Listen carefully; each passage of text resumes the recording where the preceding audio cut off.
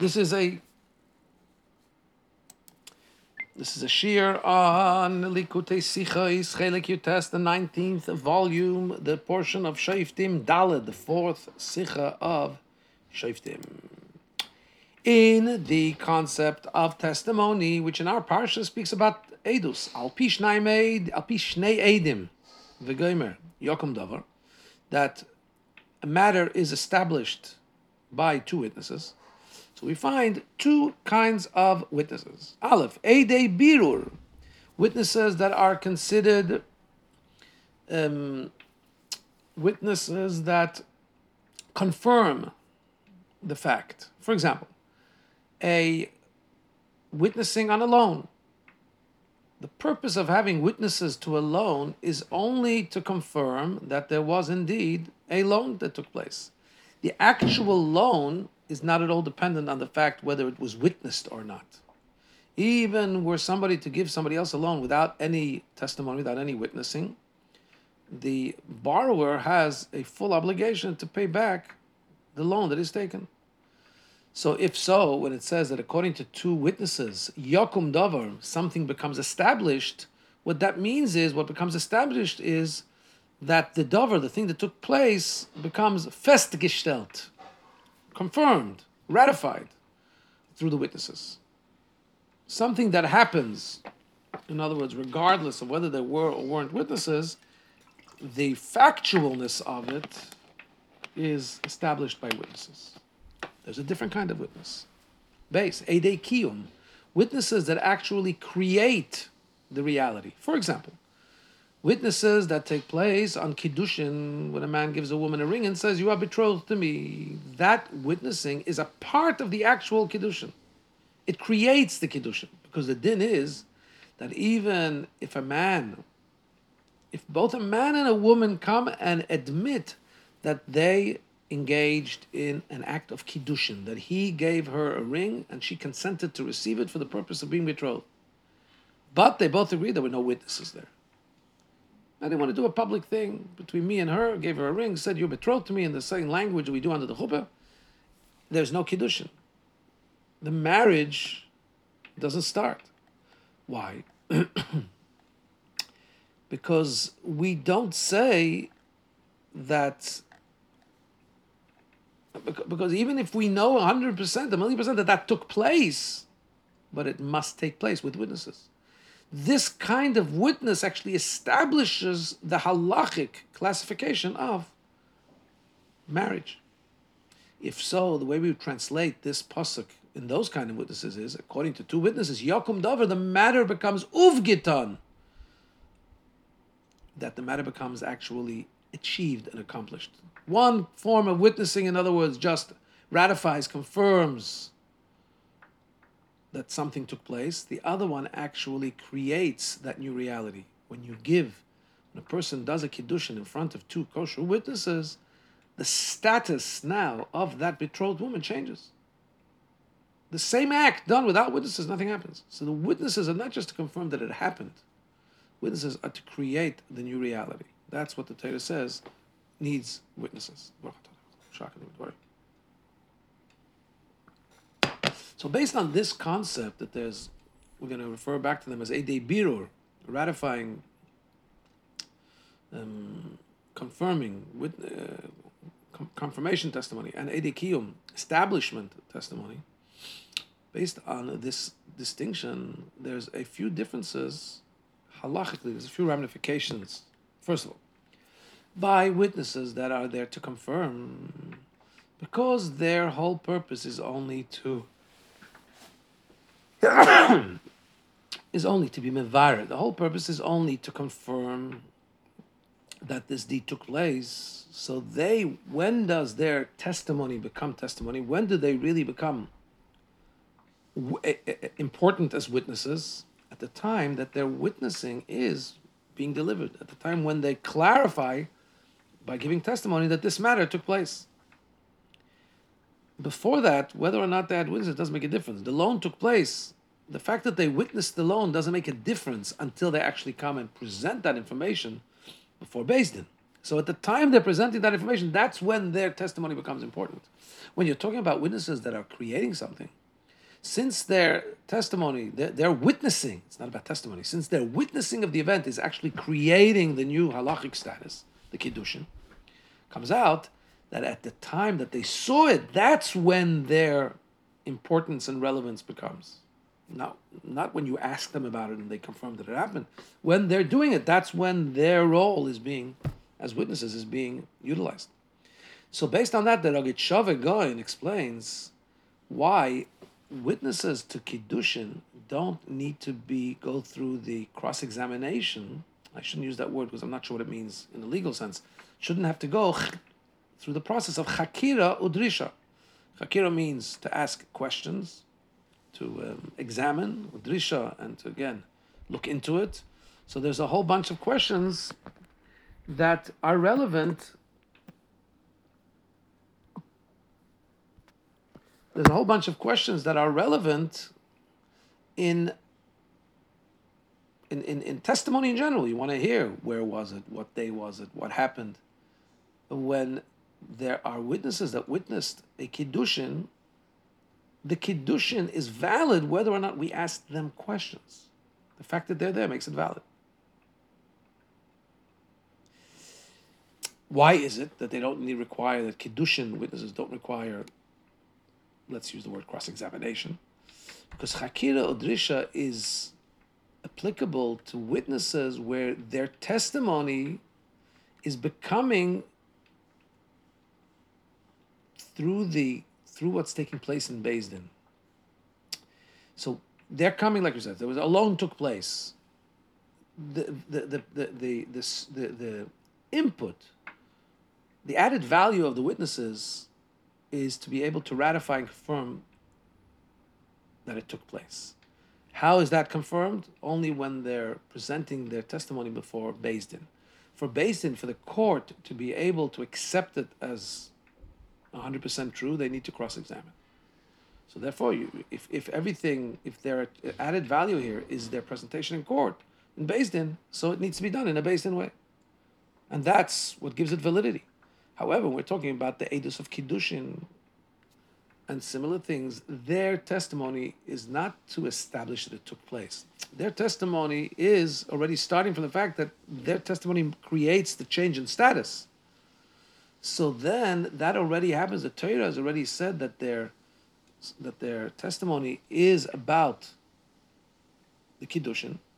They don't need to be cross-examined about the details of that. That's not what creates their testimony. Their testimony is, the Torah says, their testimony is needed to create the new reality of this woman being Mekudeshes or Mekudeshes.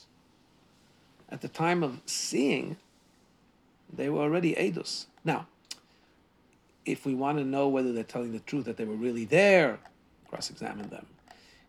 And since I'm talking here to a wide, talking to I don't know to who, I want to just point out that when we talk about witnesses for the purpose of Kiddushin, creating a change in status from a woman under a chuppah, now she's going to be married, while the witnesses don't need to be cross-examined, we need to, though, however, make sure that they are kosher witnesses, so that they're not related to each other, and that they are observant Jews that are keeping, that are keeping to the best of their ability the mitzvahs and so on. So all of that takes place before we appoint them as witnesses. But their actual witnessizing, if there is such a word, of the event, for that we don't need to cross-examine them afterwards. Their input is achieved without Chakira Udrisha. Very simple, because the Torah gave them this power. Okay. Another difference, Gimel.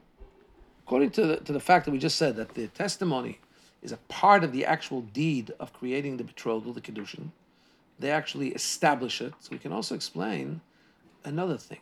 There's a halacha that by everything else we say, if you changed your mind within a period of time called immediacy, Toich Kidei Dibur. Toich Kidei Dibur is a halachic concept, which means the amount of time that it takes to speak. And particularly, we mean the words Shalom Alecha Rebbe Umeiri, peace upon you, my teacher and master. So it's just a few seconds. But if you change your mind within a few seconds, The Gemara says in the Nedarim, for everything, it helps. So if somebody take a vow, for example, and he's going to do this and this, and within a split second, he says, I changed my mind, I didn't mean to say that. So it's revoked. Except when somebody, the Gemara has a few other things, but the one that Rebbe is highlighting here is, and the one relevant to us here is, except for somebody who did a betrothal or a divorce. In that case, if somebody stood under the chuppah and said, Hariyat Mekudeshes, you're betrothed to me, with witnesses, and he changed his mind immediately, it doesn't help. What's the difference? Why is it that if a guy said a vow, he's not going to eat bread, and then he changes his mind within a few seconds, we say it's revoked? Why, if he says, you're married to me, you're betrothed to me, and he changes his mind within a few seconds, it doesn't work? So the Ran explains as follows. With other things, since they're not so stringent, so a person initially has in his, I would say, subconscious, that he should be able to have regret within an immediate time period. However, when it comes to kiddushin, when it comes to getting married and getting divorced, since those things we know, everybody knows deep down that they're very stringent, they're life-altering, they're life-transitional situations, a person doesn't do them until in his mind he's fully prepared to do that. And so in his mind, it's already a full commitment, so he can't renege on it. Other things, there's something niggling perhaps still, which when he does it, he says, I'm doing it unless I change my mind. That if he changes his mind immediately, he didn't say unless I change my mind, but that's what we assume. However, when it comes to serious things like marriage and divorce, that person's not thinking that. Okay, that's what the Ran says. Says the Rebbe, however, we need still further elucidation about this explanation, because according to this, let's apply this. It means to say that a person's gemiras das, a person's finalization of his intention really doesn't take place till after kedei dibur, till after the period of speech, right, a few seconds. Which would mean that if somebody gives somebody else a gift, for example, since he can still repeal it within a few seconds, we should be telling the recipient, let's say somebody gives you an apple, he could still go back on it. You don't want to eat something that's not yours. So we should tell a person, wait those few minutes till you're sure that the person didn't change his mind. But we don't have such halach. There's no such chiddush ever written anywhere that there's a time lapse between when somebody gives you something and you can actually treat it as your own. So you have to say that no. With other things, it does. The deed gets finished right away. That's why we don't tell people wait with a time lapse till you use it. However, the power of speech is such that Hashem allows the koyach, there's a power to be able to repeal, walk back on that which you've already said. Yeah. However, by Mekadesh or Megadish, by marriage and divorce, that power is not given. That ability is not given. There, the deed is finished, and that's it. It's finished. Your power, you don't have the power to walk it back. Why not? So that I was saying, based on what we've just explained, we can understand it. Since by kiddushin, by marriage, and by divorce, we just said that the actual deed becomes established through the testimony, the witnessing. So now, once the witnesses have seen it, it's no longer in the turf of the one who did the actual betrothal or divorce. Because the witnesses already established this reality. Other things where the witnessing is just going to confirm that it took place later on for the purpose of ratification, for the purpose of establishing the fact. So there, it's still in the domain of the one who's doing it. So he can still cancel it. Hashem gives him that koyach. However, not when it's already something that the witnesses established, that's it. The guy wants to say, no, I didn't mean it. It's too late. Or the Rebbe says here in Arah 17, in another way we could present it in another angle, because the Torah said that this matter is established through the two witnesses, once the Torah established it, the Chacham didn't say you can come and walk it back. Okay, so that's an interesting discussion of Nigla, of the revealed aspect of the Torah, about the different kinds of witnesses. Now, the Rebbe moves it into the corresponding levels in Pnimius, in the inner track of Torah, Dalit. All matters of Nigla, the revealed aspect of Torah, are masim, they are corresponding, they fit with the way that these things are also in Pnimius, in the inner meaning of those things. So we understand that also all the details that we just established about testimony, we can find their spiritual counterpart. What are the four aspects we mentioned? One is that there's two kinds of witnesses. There's witnesses that just confirm, and then there's witnesses that actually establish new reality. Two, we said that witnesses of betrothal, of Kiddushin, are actually witnesses that establish the reality, create the reality. Three, we just said that the witnesses that create a reality, that reality happens when they saw the act happening, whereas witnesses that are just for clarification, it's only when they clarify in court, not when the actual deed took place. Four, a maisa, a deed that's been created through witnessing that actually establishes the reality, has more power. Like we said, you can't change your mind. It becomes a more powerful thing.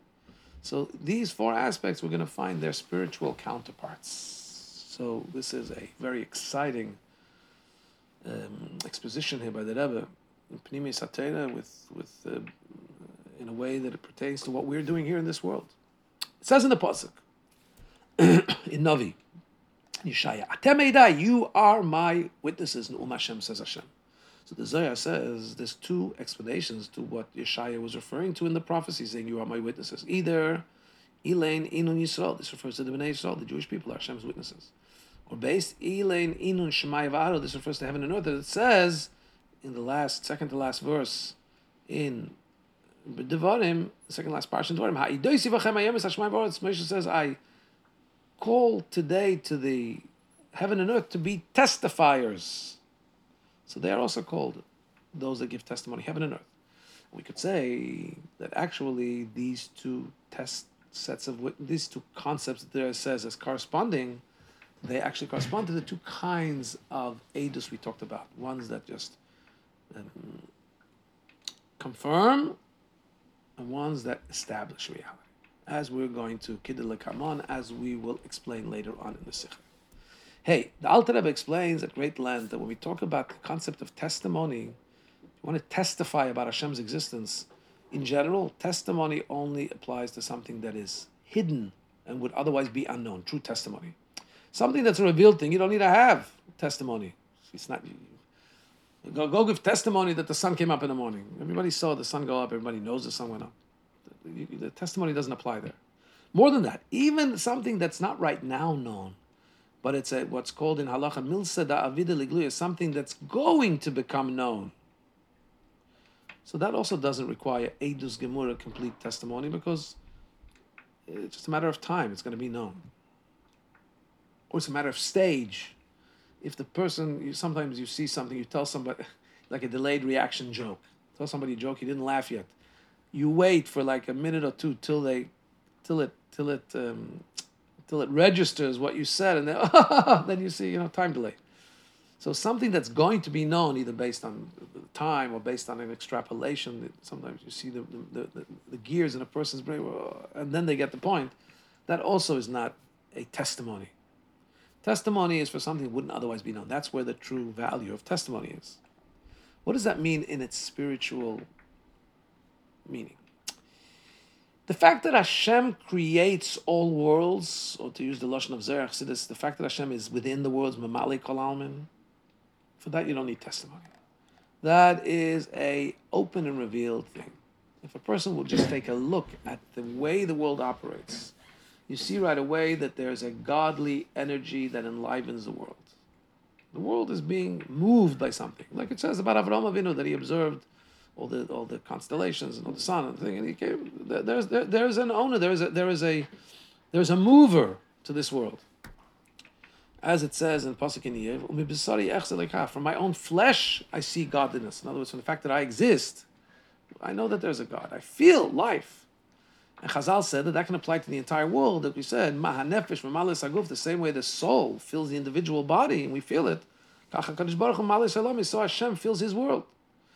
Since it's imperative and it's clear, according to Seichel, to the extent that even those righteous nations of the world also have a very clear belief in Hashem based on the reality that they see around them, so that doesn't require testimony.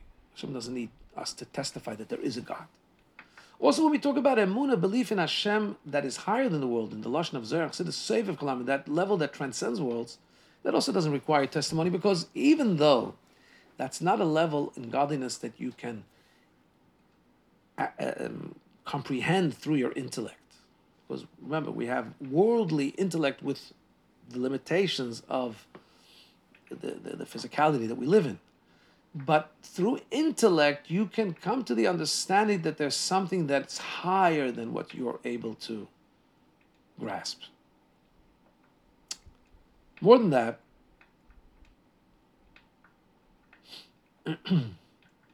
even more so, when somebody really delves deeply through Seichel, he comes to the conclusion that Hashem is such a great thing. And so he understands simply that Hashem is enlivening the world. Then he understands there must be Hashem that's higher than the world. And then he really, the realization one comes to is that Hashem's greatness and his main day job is not the fact that he creates worlds, that worlds become of him. That would be a big limitation to say that God is his whole existence is that he creates world. No, Hashem is vast, way beyond that. And therefore he understands that God is way beyond whatever he can understand, whatever's way beyond the world. But how does he get to that understanding? He extrapolates that. So when you talk about understanding that God is far beyond the world, that's also not really testimony to speak about that level, because it may not be something that is evident or graspable with our conscious mind, because you can't really understand the God that's beyond the world. It's beyond. However, it's something, it's like in a testimony, something that would be revealed. If a person thinks and meditates enough, he's going to come to the realization that there's something that totally transcends all of us. That's the level of Elikus that one can come to. It's not immediate, but it's just missing meditation and time to reach that level, to understand there's a level that transcends, and that for who the world is an infinitesimal speck, that can be reached also through extrapolation and meditation. So no need for testimony there. It's something that if one just thinks enough, it's gonna be understood. When we talk about testimony that Hashem wants testifiers, that's on Hashem's atzmos, on his essence. That is even higher from the level that's called Seviv Kalam, that transcends the world. That is not at all in the realm of intellect. And since Hashem's essence is something that's totally concealed, there we need to testify, to reveal the essence of Hashem. Just like when we talk about testimony in general, it's to uncover something that's totally concealed. Now we can talk about there's two kinds of eidos, two kinds of testimony. There's the witnesses that confirm that that's the reality. And for that, we have things that have been embedded into the creation, things that testify to the fact that there is a power of Ein Sof, of unlimited light of Hashem, that's way beyond the world. And those are heaven and earth. As it's known, explains in Chassidus, that the vitality of heaven is something that is constantly there. In other words, there's an eternity to them. They don't die. It's not like the stars die and new ones are born. They're there for eternity. I use the word eternity loosely, only Hashem is eternal, but for the way it seems to us, they're never changing, they're there in an eternal way. And then there's things on earth that have the concept of, that's called, by the way, kayomim be'ish. In their person, they are there unchanged forever. That's the things of heaven and earth, sun, moon, and all that, stars. And then there's the earth, where we have all kinds of species, but they are kayomim b'min. We see that the species are constantly and eternally here. Because one has another, one begets another, this one gives birth to the other. So where does that come from? That unbreaking and unstoppable chain. That is from the koyach of the Ein Sof. That's from the power of Hashem's unlimited light. And that's why heaven and earth and their hosts, what they contain, they are confirmation on Hashem's Atzmos. We see things in there that show on the unyieldingness, the unchangingness, which are the source of them is the omnipotence and the absolute essence of Hashem. So there's testimony here to the greatest level, deepest levels of Hashem. B, there's a different kind of witnessing. That is Edikim, the witnesses that create the reality. There are witnesses that were given the power to, so to speak, bring down Hashem's Atzmus, Hashem's essence into the world. Just like witnesses that create a reality of a marriage. And those witnesses are not heaven and earth. Those are the Neshamas Yisrael. Those are the Jewish people that their Neshamas are sourced in Atzmus, in the essence of Hashem. And that's why, because their source is in the essence of Hashem, they have the power through Torah mitzvahs, which Hashem gave them for that reason, that purpose, to draw down Hashem's Atzmus in the world.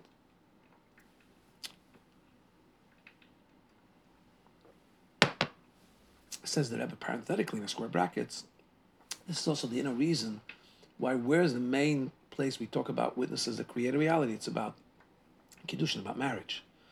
Because what's the purpose of Kiddushin, of marriage, betrothing, and then subsequent marriage? Is to have children, pruvu. And the concept of having children, you see openly the unlimited light of Hashem down here below. Because the ability for children to have children, unstoppable till the end of time. So in other words, we have a convergence of two things. Through Kiddushin, through marriage, that's what achieves the drawing down of the Ein Sof down below. And actually, even in Halacha, we see, the Torah says that actually, and that's what's giving testimony about Hashem, the ability for rebirth and ongoing continuation of the species, and which is the purpose of marriage. And that's also the reality that those witnesses actually create the reality of the marriage. And they're also creating the spiritual reality of Hashem's continued testimony here on earth.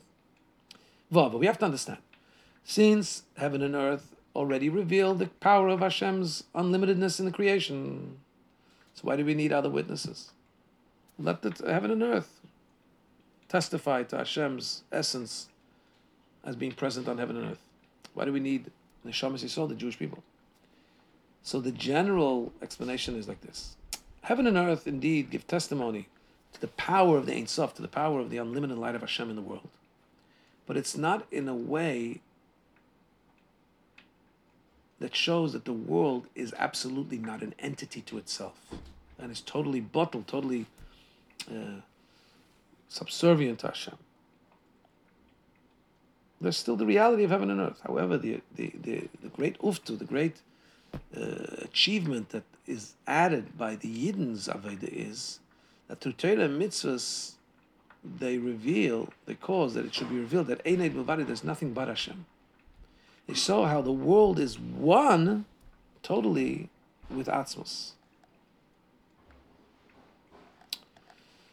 In other words, they're part of the world, and doing Torah mitzvahs is showing how the Torah mitzvahs, Hashem's reality, is really the whole purpose, and the whole function, and the whole reality of the world. There's nothing but Him.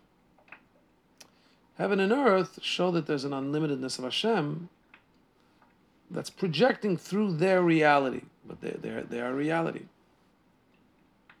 Not sure I got this nuance 100%. Sorry. Zion. To understand this a little clearer, first we have to preface what our sages tell us on the pasuk Eretz Yoda v'Shakata, that the earth, in other words, planet Earth, or the universe, was fearful and then it relaxed. What does the Gemara explain this to mean? B'tchila Yara, in the beginning, it was fearful up till the giving of the Torah, till the Jews said, we will Nasav and Ishma, and in the end, Shakata, it became calmed down. Before the Torah was given, the world was in a state of trembling. It didn't know if it would have a continued reality. Why? Because Hashem said, if they're going to take the Torah, heaven and earth is going to continue. If not, I'm going to make it like it never was. So, it was not sure about itself. But after the Yidden took upon themselves Torah, mitzvahs, Nasav and Ishma, then it became relaxed. Why? Because Matan Torah gave a solidity to the future existence of the world. That's it. Hashem is forever going to continue. Well, I shouldn't say forever because there's a concept of the 6,000 years, whatever. Hashem is making the reality of the world a real reality. Till Matan Torah, Hashem said, I'm going to wait and see if the purpose for the world, the Bnei Yisrael are going to accept upon themselves the Torah, which is the purpose for the world. Great, the world will continue. Otherwise, we'll walk it back like it never was. But now, second, let's understand. The Metzias, the reality of the world is materialism, form and materialism. By definition, materialism conceals on Hashem. That's why it's called Olam. Olam means concealment. It obscures godliness.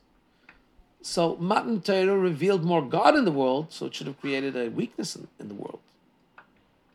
In other words, we also know that we talk about this, that the fact that after Matan Torah, we can make things holy, we can take physical things, make it holy, is because the experience of Hashem coming down to the world immediately created a shock reaction in the world. No animals talk, no birds tweeted.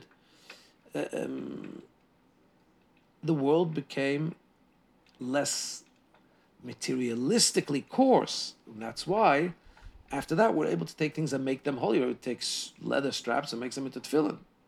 Oh, 1 second. We just said that the world was weaker till the giving of the Torah, and became stronger after giving the Torah. On the other hand, we know that if world is materialism, coarse materialism sometimes, that became weaker after the Torah giving, not stronger. So, while it's true that, what does it mean the world was shaky and then it became strong? It means, what we explained it to mean is because Hashem made a Tanai, Hashem made a stipulation when He created the world. He says like this. He told the created beings, wait till 2,448 years after creation. If the Bnei Yisrael are going to take the offer I give them about the Torah, then great, you guys, the world is going to stay. Otherwise, I'm going to walk you back to a stage of toyu vavoyu, of absolute chaos, the way it was before creation. So that's what it means that the world became stronger after giving it to her. But l'chayra, that all that means is that, in addition, in other words, the world actually became weaker after the giving of Torah. But there's another thing hanging over the world. Will the world be or not? And that was repealed. That stipulation hanging over the entire reality of the world, a stronger world, a weaker world, it doesn't matter, but that reality hanging over the actual existence of the world was walked back. Because now the Bnei Yisrael, they took the Torah upon themselves. Now that Tanai is taken away. Even the fact that we say that the purpose for creation is Bishvil HaTorah, Bishvil Yisrael, because we say there's the base ratios. There's two things that precede the world as being a reason why the world's created. The reason for the Torah and the reason for Yisrael. However, it would seem to be also an additional thing to the actual creation. Creation is creation. In order for something else, for the Yidden to keep the Torah. But it's not that the entire creation is about the Yidden and Torah. So, the reality is, therefore, that yes, with regard to the actuality, the metzias, the matter of the world, Matan Torah made it weaker. It's only that Matan Torah took away the thing that hangs over it. So how did the world become shakata, become stronger? In other words, that the Meir Chazal seems to say that the world became stronger, not just that we removed something that threatened the existence of the world.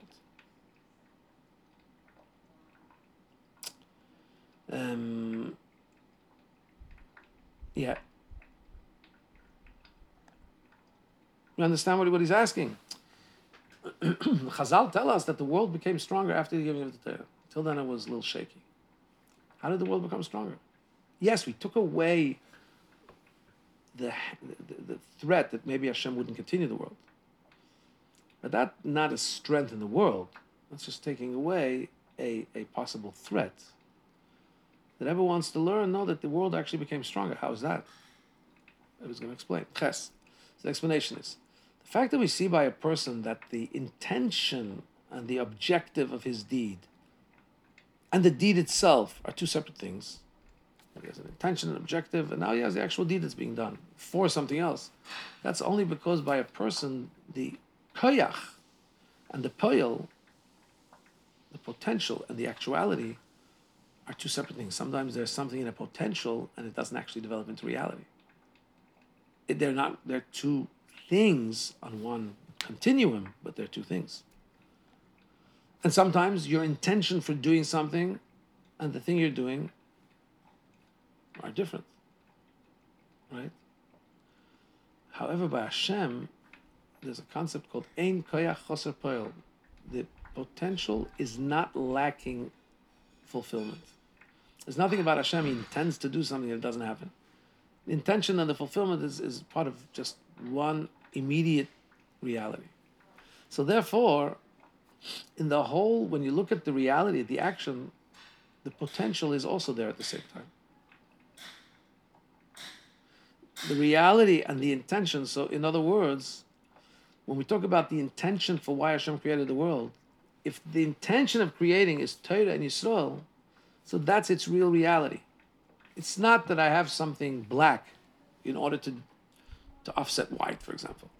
If my intention is to highlight the white, then the actual black is already, the black and the white are together in Hashem's world. So even though from our eyes, we see physical reality, but the way Hashem's looking at it, that's, if it's behalf of Yisrael to do the Torah, then that's its real reality. That's its true building blocks. So that's why we find such a concept even in the laws of Torah, where sometimes it's not what you see, but it's what the intention is that actually carries the day. For example, there's a halacha that you're not allowed to take out on Shabbos. You're not allowed to carry things outside to another domain, like from your house to the street. So there's a din if you take out a foodstuff, but less than would be considered a shear on which you are chayav, which you violate Shabbos. So, for example, somebody takes out one mustard seed. That's you're not allowed to do it, but that's not going to be a violation in a way that he has to, that's just bring a carbon or something. It has to be a quantity that can be helpful in some way, a mouthful or whatever. Each foodstuff has its amount. Well, let's say somebody took out less than an amount that would be chayav, that would earn him, bringing a carbon and so on. But he took it out in a vessel that's bigger. If he would have just taken out the vessel, he would have violated the Shabbos taking out the vessel. But now he took out a vessel that contains some foodstuff, but the foodstuff it contains is less than the amount of foodstuffs that you violate Shabbos with. His potter is not obligated to bring a carbon. Why? Because we don't count the keli. The vessel is subsidiary to the food. We see, is the food of an amount that is a violation or not? The vessel in itself has a violation. No, we don't look at the vessel. Why? Because its purpose for taking out that vessel is just the food in there.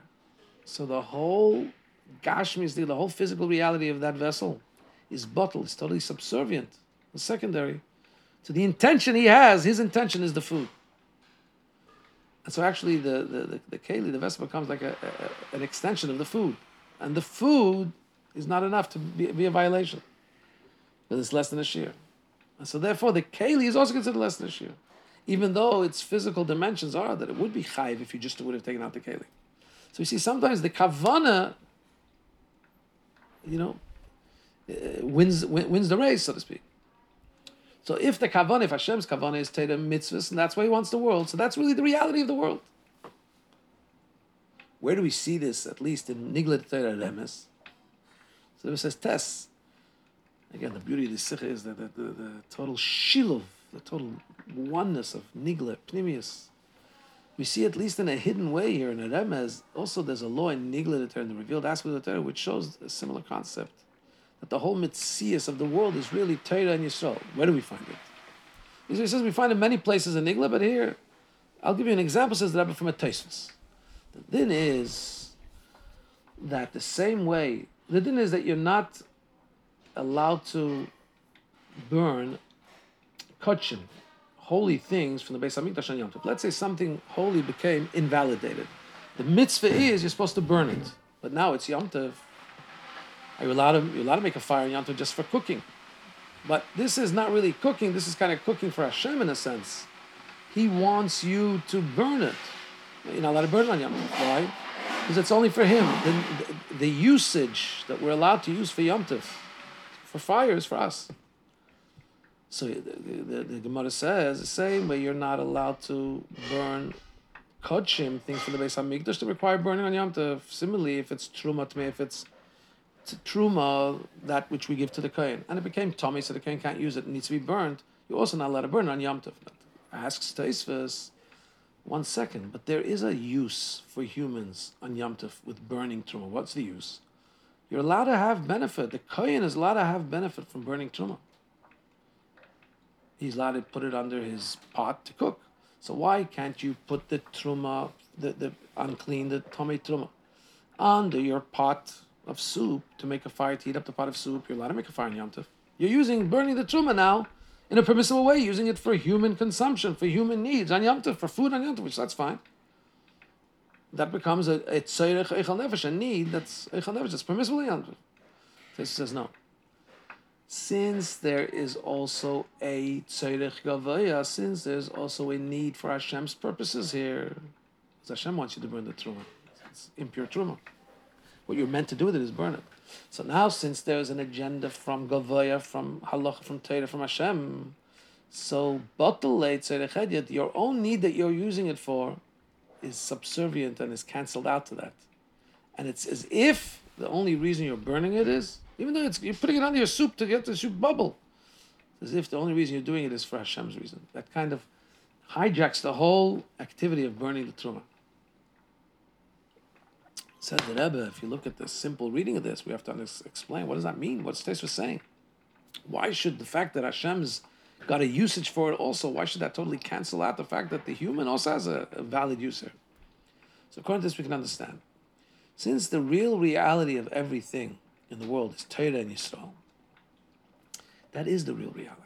So when you use the thing according to the way Hashem wants you to use it, in other words, to burn it, you're doing the mitzvah of burning the Truma Tmeah. So everything else falls away, kind of dissipates, becomes bottle. The external reason for the world, I'm going to use it to make my soup hot, falls away. And now what's left is, what's the real reality of the world? What's the real purpose of the world? Torah, mitzvah, mitzvah. So that's what I see when I see this truma burning. It's about Hashem's need. And then the fact that I also have a need for it is falls aside. So we see here a beautiful example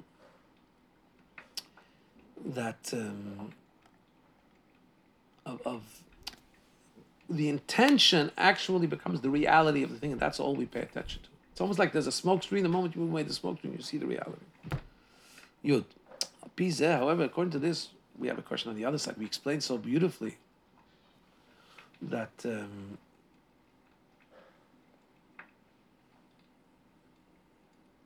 we explained so beautifully that the whole purpose of the world is, and the real reality of the world is Torah and Yisrael. So why did that wait till Matan Torah? We said earlier it only got achieved by Matan Torah. And we just now we're explaining that Bereshis, the very beginning, that's the whole reason, the whole reality of the world is Torah and Yisrael. So what happened to Matan Torah? Why do we say that Shakota, that's when the world got its calmness, got its strength after Matan Torah? Till then also the whole reality of the world was Torah and Yisrael. So the explanation is like this. The fact that the whole reality of the world is really the intention, which is Torah and Yisrael, that's the way Hashem looks at it. However, because by Him, koyach and poel, ein koyach hasa poel, a potential is not lacking reality; it's together. However, from the perspective and state of vision of the created beings, in our state of being, of course, potential and actuality are very far away from each other. So there, from our vision, from our eyes, we don't see or comprehend or feel that elikus, godliness, is the reality of the world. And the purpose is, the tachlis is, Hashem's intention is that within creation, within the world itself, it should be revealed how its total reality is Torah and Yisrael. But then the world and Torah and Yisrael becomes one with elikus. That's the Hashem's intention. That only starts taking place by Matan Torah. By Matan Torah, we say that's when the world got its calmness, its validity, its strength. Why? Before Matan Torah, you didn't see in the world any direct connection between Torah and Yisrael. That was the plan. That was the real reality from Hashem's perspective. You didn't see it in the world. And that's why the Geshem of the world, the Gashmis of the world, the physicality of the world, materialism, was strong materialism. It's like it's its own vessel, going back to the analogy of carrying food in a vessel. Its own vessel, all you see is the vessel. If you're carrying out for the vessel, then it's a big vessel. Of course you violate. We don't see that your intention is just a little bit of food inside. However, by Matan Torah, that's when we got the power to be able to reveal in the world mitzida from its own self that it's real reality. What's its real reality? Torah and Yisrael. That's why the world got weaker but calmed down, but also got stronger. It got weaker. We pulled away this strong external, but it got stronger because the true reality now becomes more revealed, and that's its true chayes. Yud Aleph. According to this, we can understand the difference between the two testimonies of heaven and earth, and testimonies of the neshamas. Since Nisav HaKadosh Baruch Hashem desired that he should have a dwelling place in the lower worlds, what does it mean? A dwelling place means to Atzmos of Hashem, where he himself can be, the essence of Hashem. So that's what actually happened. It right away happened, because we say Hashem, with the potential and the reality, his plan and the actuality, doesn't have any, there can't be. It takes away from the completeness of Hashem, Chas v'Shalom, to say that there's a potential that could actually not be actualized. The potential and the actualization are one, same thing. So Hashem already has a dir b'tachtein in the moment he wants it. And that's why, right away, there was heaven and earth that testified on Hashem's presence. That was right away. However, since that was only something coming from above, from the perspective of Hashem's perspective, so it was still something where Hashem was projecting into a world that has its own strength in a sense. Hashem projected, I'm here in the world. But in order that there should be truly a oneness, that the dira, that the dwelling place of Hashem should be felt by the created beings, they should feel they're not here, they're just Hashem, part of Hashem. So for that, the world needs to be engaged through Aveda of Torah mitzvahs, doing Torah mitzvahs by the neshamas. Then they create, by using physicality of Torah, and by using the physical world to Torah mitzvahs, what is created is a generation, a creation, an establishment of Hashem's presence, Hashem's dwelling place here on earth. From the earth itself. The actual physicality is expressing that. The boxes made out of physical hide are expressing that the whole world is really all about expressing Hashem's glory. Parenthetically, square brackets, this is also the inner explanation of one of the things we said before, that the witnesses that create the reality, there's more strength in their deed, right? We said that's why there can't be any change of mind, in the witnesses that are doing marriage. So here we have this expression when we talk about the Bnei Yisrael being Hashem's witnesses, giving testimony. Through the testimony of the Yidden, there becomes a strength in the creation. The creation calms down. In other words, there's a strength given, because now they're creating the reality that the world itself is feeling and showing how Hashem is everything. Yud Beis. According to this, we could also explain the difference between we as the heaven and earth as confirmation witnesses and us as establishment witnesses. Right? And we said that the witnesses that establish something, the reality that they contribute is at the moment that they're seeing it, whereas the witnesses that only confirm, their reality is only valid when they're cross-examined in court. What does that mean in Pnimius? So the testimony of heaven and earth of themselves doesn't reveal and draw down Hashem's atzmos. Because heaven and earth are part of the world that's called Helam. It's called an obscurement. The whole world, Olam, is from the expression of Helam, of obscuring. The fact that in Shamayim V'aretz we have an expression of Elikus, that's because Hashem chooses to transmit through them. That they should have things that show on His infinity, that show on His never-endingness. But that's not coming from them. Yidden can in them, in heaven and earth, see the power of the Ein Sof.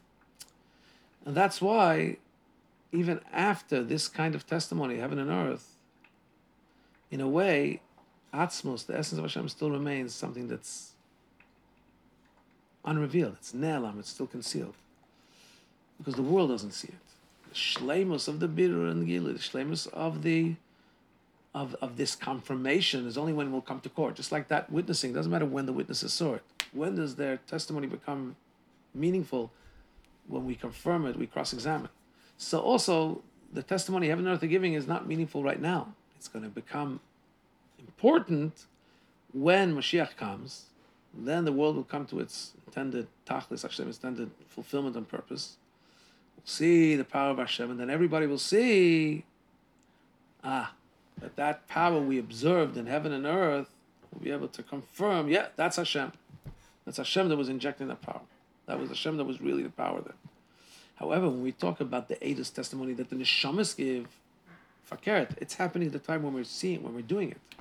The fact that Yidin are mamshech atzmos through their service to Hashem, that becomes achieved right away when you do the mitzvah. When Mashiach comes, that's when there's going to be a gilui, what was already done during the time of Galus. Very interesting. The Rebbe has a footnote here, which is something we learn every year several times. Pirkei Avos. This is the explanation, 68. What Chazal tell us: Yofesh ha'achas b'tshuva ma'asim tevim be'elam hazeh. Better 1 hour of tshuva and good deeds in this world. Mikol chaya elam haba, from all the life in the next world. It says the Rebbe, ki la'asid lavai. When Mashiach comes, yiyeh rak gilu yamshochas atzmo shenasa de'asiyas mitzvos be'elam hazeh. Then, what's going to be then is a revelation of what we did now. But the doing is right now, so it's much better to be in the doing. Then we're going to have the revelation, we'll be able to appreciate what we did.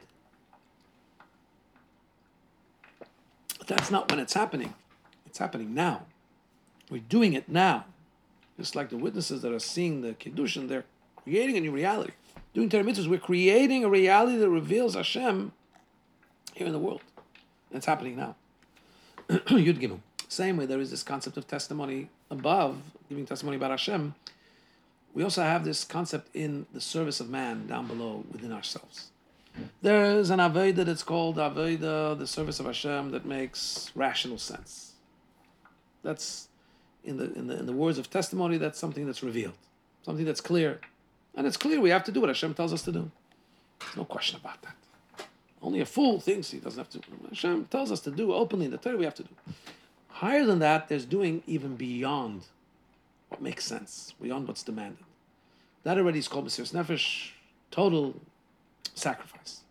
But even in the avoid of total sacrifice, that's still not in a way of testimony of doing something that's totally not revealed. Remember, we said testimony is revealing something that's you wouldn't know otherwise. Why? Because even when we do sacrifice, we're talking about looking, what is Shulchan Aruch saying? Does the Shulchan Aruch want me to go beyond myself here? Does Shulchan Aruch want me to go to sacrifice? So there's also, it's still related to our finite decision-making process.